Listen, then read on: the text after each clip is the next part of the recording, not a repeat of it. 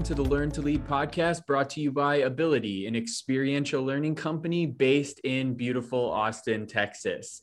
I'm your host, Matthew Confer, and today on the show, we have John Eads, who is the CEO of LearnLoft.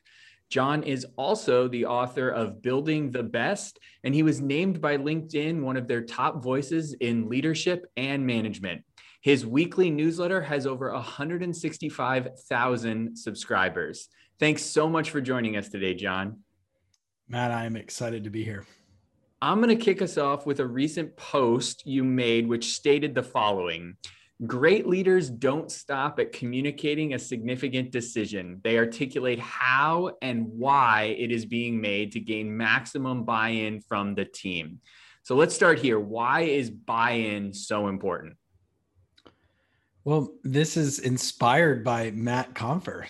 There's no doubt about that. And I think that's important to start with because a decision made by yourself doesn't provide an outcome for others that you want. Just because you make it doesn't mean it's going to happen and everybody's going to get on the bus to go help make it happen. And I think this is where leadership has changed so much, Matt. I mean, back in the day, let's just say 10 to 15 years ago, a boss just telling someone to complete a task or to do something was good enough. Today, that's not good enough anymore. Not only do people want to know why they need to do it, but they want to know what kind of impact or why this is important that I do it.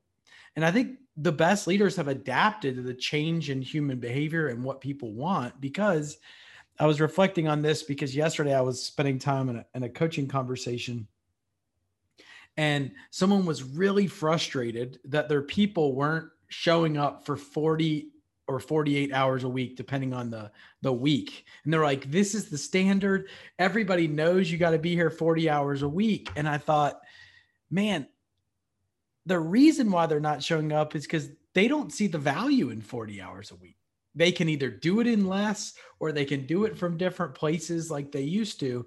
So I think it's just a one good example, Matt, of where if a leader does a better job of describing why we're doing it, why being here for 40 hours a week is important, not just because I said so, but because we work better as a team, or we better live out our mission when we're all together, not just to punch the proverbial time clock, but there's got to be a deeper purpose behind that example. You post a good amount of videos, and one of the ones that caught my eye was about coaching and feedback. And on this video, you talked about the power of magical feedback. I thought it was a really interesting concept. Can you tell our listeners a little bit about magical feedback? Of course. So I am one of these guys, as we studied leaders over the last 10 years, I'm always looking for things that I struggle in or I see other leaders struggle doing to create some, not just shortcuts, but easier or more effective ways to do it. So it lowers that barrier and it feels like this isn't that bad. I can do it this way. And feedback and coaching is just one of those things where leaders either think they're really good and they're not that good, or they don't think they're that good, so they don't do it. And there was some research done from Yale, Columbia, and Harvard. And what they looked at is teachers who gave feedback to students when they turned in a paper. And so what they were looking for is common threads or things that these teachers would say. So when the students turn that paper back in after their feedback, get a round of revision. And what they found was that teachers that used these 19 words got up to a 40% improvement when the paper was turned back in. And this is what these teachers said.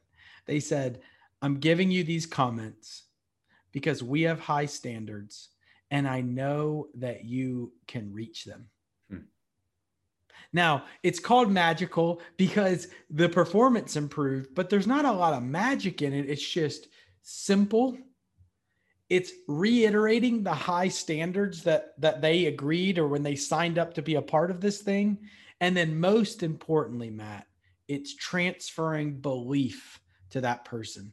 Not I'm not there to tear you down. I'm not there to be the big bad boss. In fact, I'm giving you these comments because I know you can do it. And we've all had that coach or that boss that when they stop giving you feedback, that should be a warning sign that they don't care about me as much as they used to, or they don't maybe see as much value in me as they used to. So I look at it as a positive, and I want all leaders to look at it as a positive, because the one way we get better is with the truth. There's an old saying, all improvement starts with the truth, Matt. And I think a leader's job is to share truth with people in a caring and loving way to help improve their performance. Let's talk about you a little bit. What's the hardest part of what you do? You're putting yourself out there pretty consistently.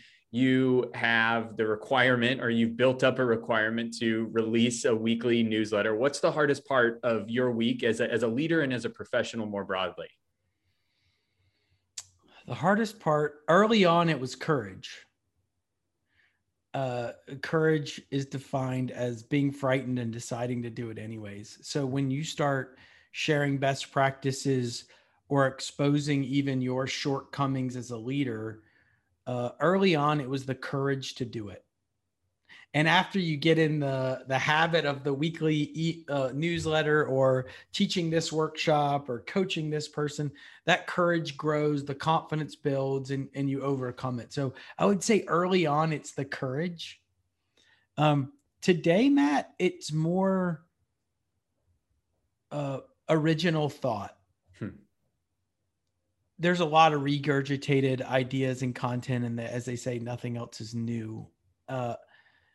But at the same time, I think there is the originality of thought, or a different perspective on something, or not just for differentiated sake, but because it's right, or it's going to help a leader perform better or lead more effectively. And that's where I'm really concerned with today, and having the bandwidth, the mental time to spend in that thought, and to think of the best ideas, and to come up with new ways for leaders to engage with their people, is the hardest part of my job. You've said this phrase a few times, and it definitely pops up a lot in the work that you do. And it's just the concept of teaching, and teaching being a core component of management and core component of leadership. And you led an online discussion about that very topic. And you said something: the mediocre teacher tells, the good teacher explains, the superior teacher demonstrates, and the great teacher inspires. You've had the chance to work with some truly inspiring teachers and leaders. What do they do differently than simply demonstrate or simply explain something? How do those individuals inspire? Great question. It starts with understanding what the word inspire means. The word inspire comes from a Greek word, which means to breathe life into. How many times we've left work, or you've left your boss's office, and you feel like you got the life squeezed right out of you. You're like, you go home and you're just spent. Now, it doesn't mean work's not supposed to be hard. It is. So it doesn't mean it's supposed to be hard, but it doesn't mean that person, that leader, or that coach, or whoever it is, can't breathe life into you while you're doing something hard. And so I think that's what the best leaders do today. I see it over and over again.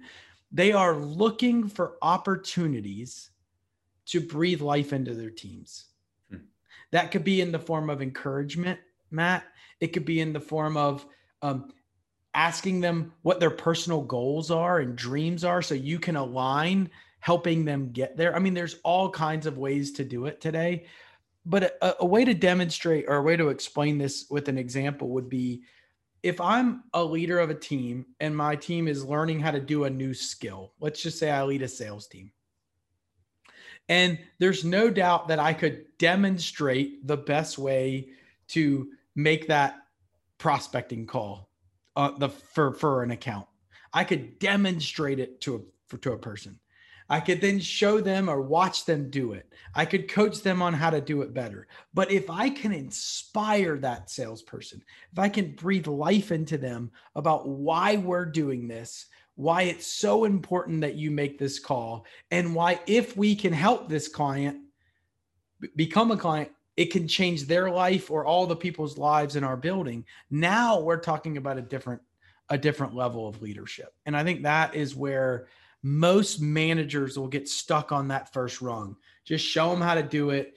We pay you money, come in and do it. But if you can get to that inspirational leadership, Matt, now you're into a different level of impact on them and the organization. You've had the benefit of having a good number of years in this field, watching it develop and being at the forefront of some of these topics. What surprised you about maybe what you were posting about, what you were talking about 3, 5, even at the beginning of your career years ago, versus what is catching on and what people are asking for now? Where has the shift happened that maybe surprised you a little bit versus the content you were pushing out, the questions you were getting then versus now? The idea of the humanity in leadership has become more acceptable. I'm not saying we're there yet. I'm not saying that the idea of servant leadership is embraced across every organization. It's not. But I think the more organizations are valuing the development of their people as not only a good business decision, but because it's the right thing to do. And that has been the thing I've been most encouraged about. I mean, to see organizations develop and invest in their people in ways that organizations, I'll give a real tactical example of this. Back in the day, organizations would invest in skill development programs to help them do their jobs better because it helped the company make more money. Nothing wrong with that training. That is great. Again, nothing wrong with it. But where today more organizations are open to the personal and professional development, the development of that whole person, because they know they're bringing their whole self to work versus just the skills that I can provide you today.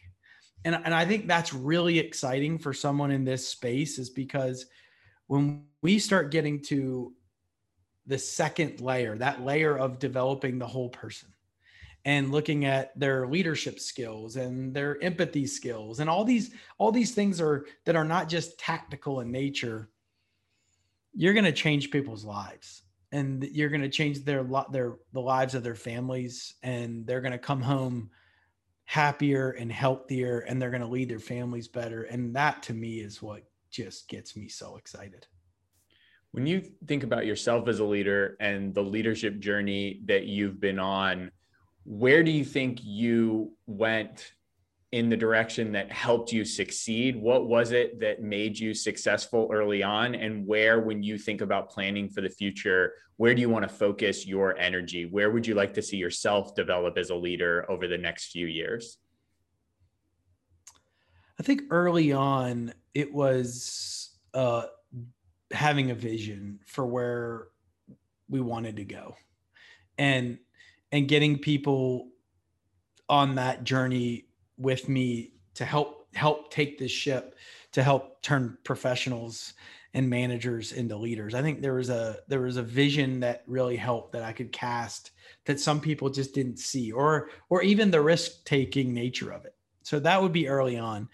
The biggest area right now that I've been really thinking a lot about is allowing people the space to answer the questions themselves.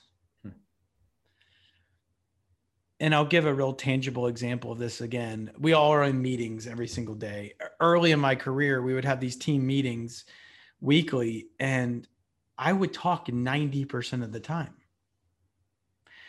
because I felt like I had to. I felt like I was the CEO and the leader, and I just had to be like, if it wasn't an I dotted and a T cross, like it was on me, and it was a bad reflection on me. And as I've gone further and longer in the leadership role, I understand now that, like, if my team can come up with the answer, and if they come prepared for that meeting to report on the places they need help, Now all of a sudden, everyone in that meeting feels like I'm getting something out of this and I'm helping the entire team move forward. And I see it kind of over and over again when I'm on team meeting calls with some of our clients. It's just the leader talking too much. And so that's something I'm conscious of myself. I got one more that I haven't put a lot of thought into, except right now. Early on, when I would onboard a team member, there wasn't a whole lot of thought that went into it. It was just like, here's what we do. Here's your computer. Like, let's rock and roll. Let's hit the ground running. We hired you for some skills.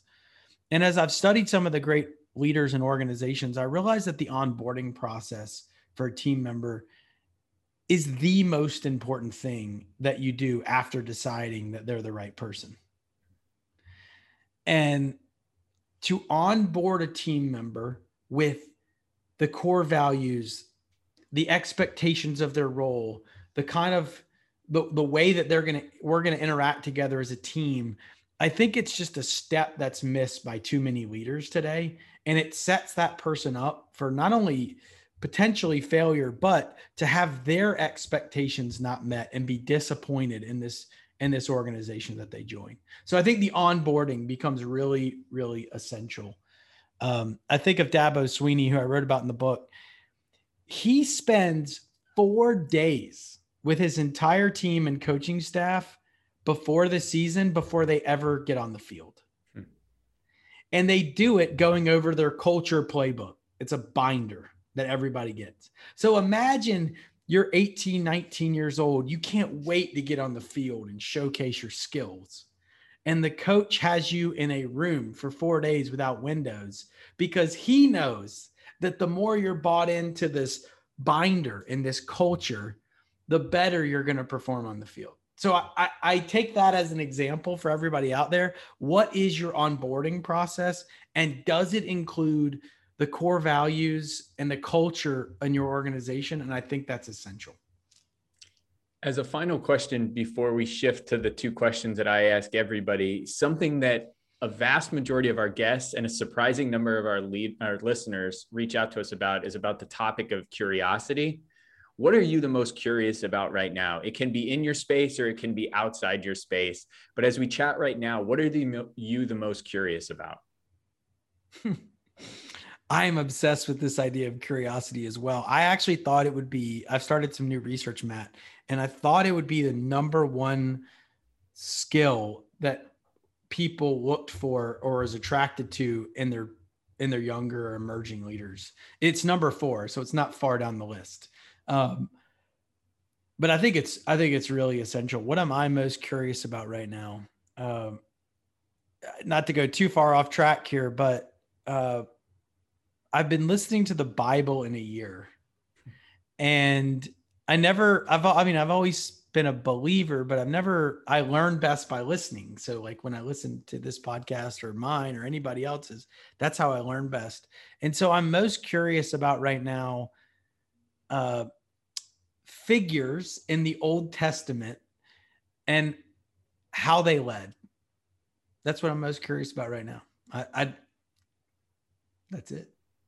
I think that's a wonderful spot to shift to the final 2 questions that I get to ask all of our guests. And the first one is this: if you could describe your leadership style in just one word, what would the word be? Elevate.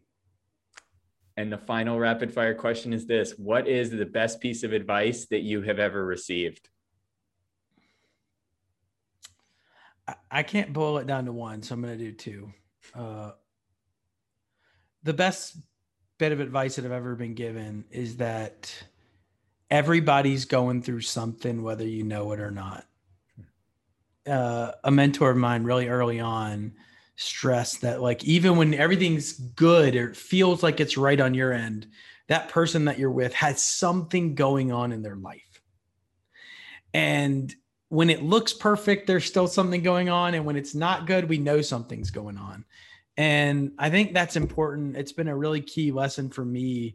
I used to be really low empathy. And now that I understand that, it doesn't mean I have to have sympathy for people, but I can have empathy in trying to put myself in their shoes and acting differently because of it. So that would be the one big lesson. And then the last lesson, it's more of a song, but I'm a big Garth Brooks fan. And he's got a song that I sing to my 6-year-old called Standing Outside the Fire. And this life will always be easier to stand outside the fire than in it. I mean, you can avoid pain by just not getting in a relationship. Like you can avoid love by just not being in a relationship. You can avoid tough work by working someplace easy or by just sitting on your couch and watching Netflix. But I think getting in the fire, whether that be writing or speaking or teaching or in a leadership position, or, you name what the fire is for you. But I think being in the fire is a much more worthwhile life to live than sitting outside of it. So that would be my last bit of advice. Well, getting in the fire for a life worth lived is a wonderful spot to close this out. Thank you so much for joining us today. Where can our listeners find out more about you? Social media, it's John Eads on LinkedIn. And then I'm trying to do more on Instagram. My social media team members all over me about that. But so we're trying there. John G. Eads on Instagram. John Eads or learnloft.com are good places as well. And then Building the Best, the book, is everywhere books are sold. Awesome. Well, thank you for all of the great insight. Thank you to all of our wonderful listeners for joining us today. If you enjoyed today's show, we would love a rating and review in your podcast app of choice. Taking an extra minute to rate and review our show really helps out. And of course, we truly appreciate it when you share our show with somebody from your network. You can find me on social media at Matthew Confer, and you can find our show on Instagram by searching for Learn to Lead Podcast. Our podcast is produced by Ability, which you can find by searching for Ability Leadership Development, and make sure you also check out our 12-week fully virtual mini MBA, which is now entering its 3rd year. This mini MBA is a nights and weekends program that features experiential learning, mentorship, case studies, and networking. We now have a robust alumni network, and you can find more information at invitedmba.com. Be sure to subscribe to our podcast so that you get our next episode, and I want to thank all of you for joining us on the Learn to Lead podcast.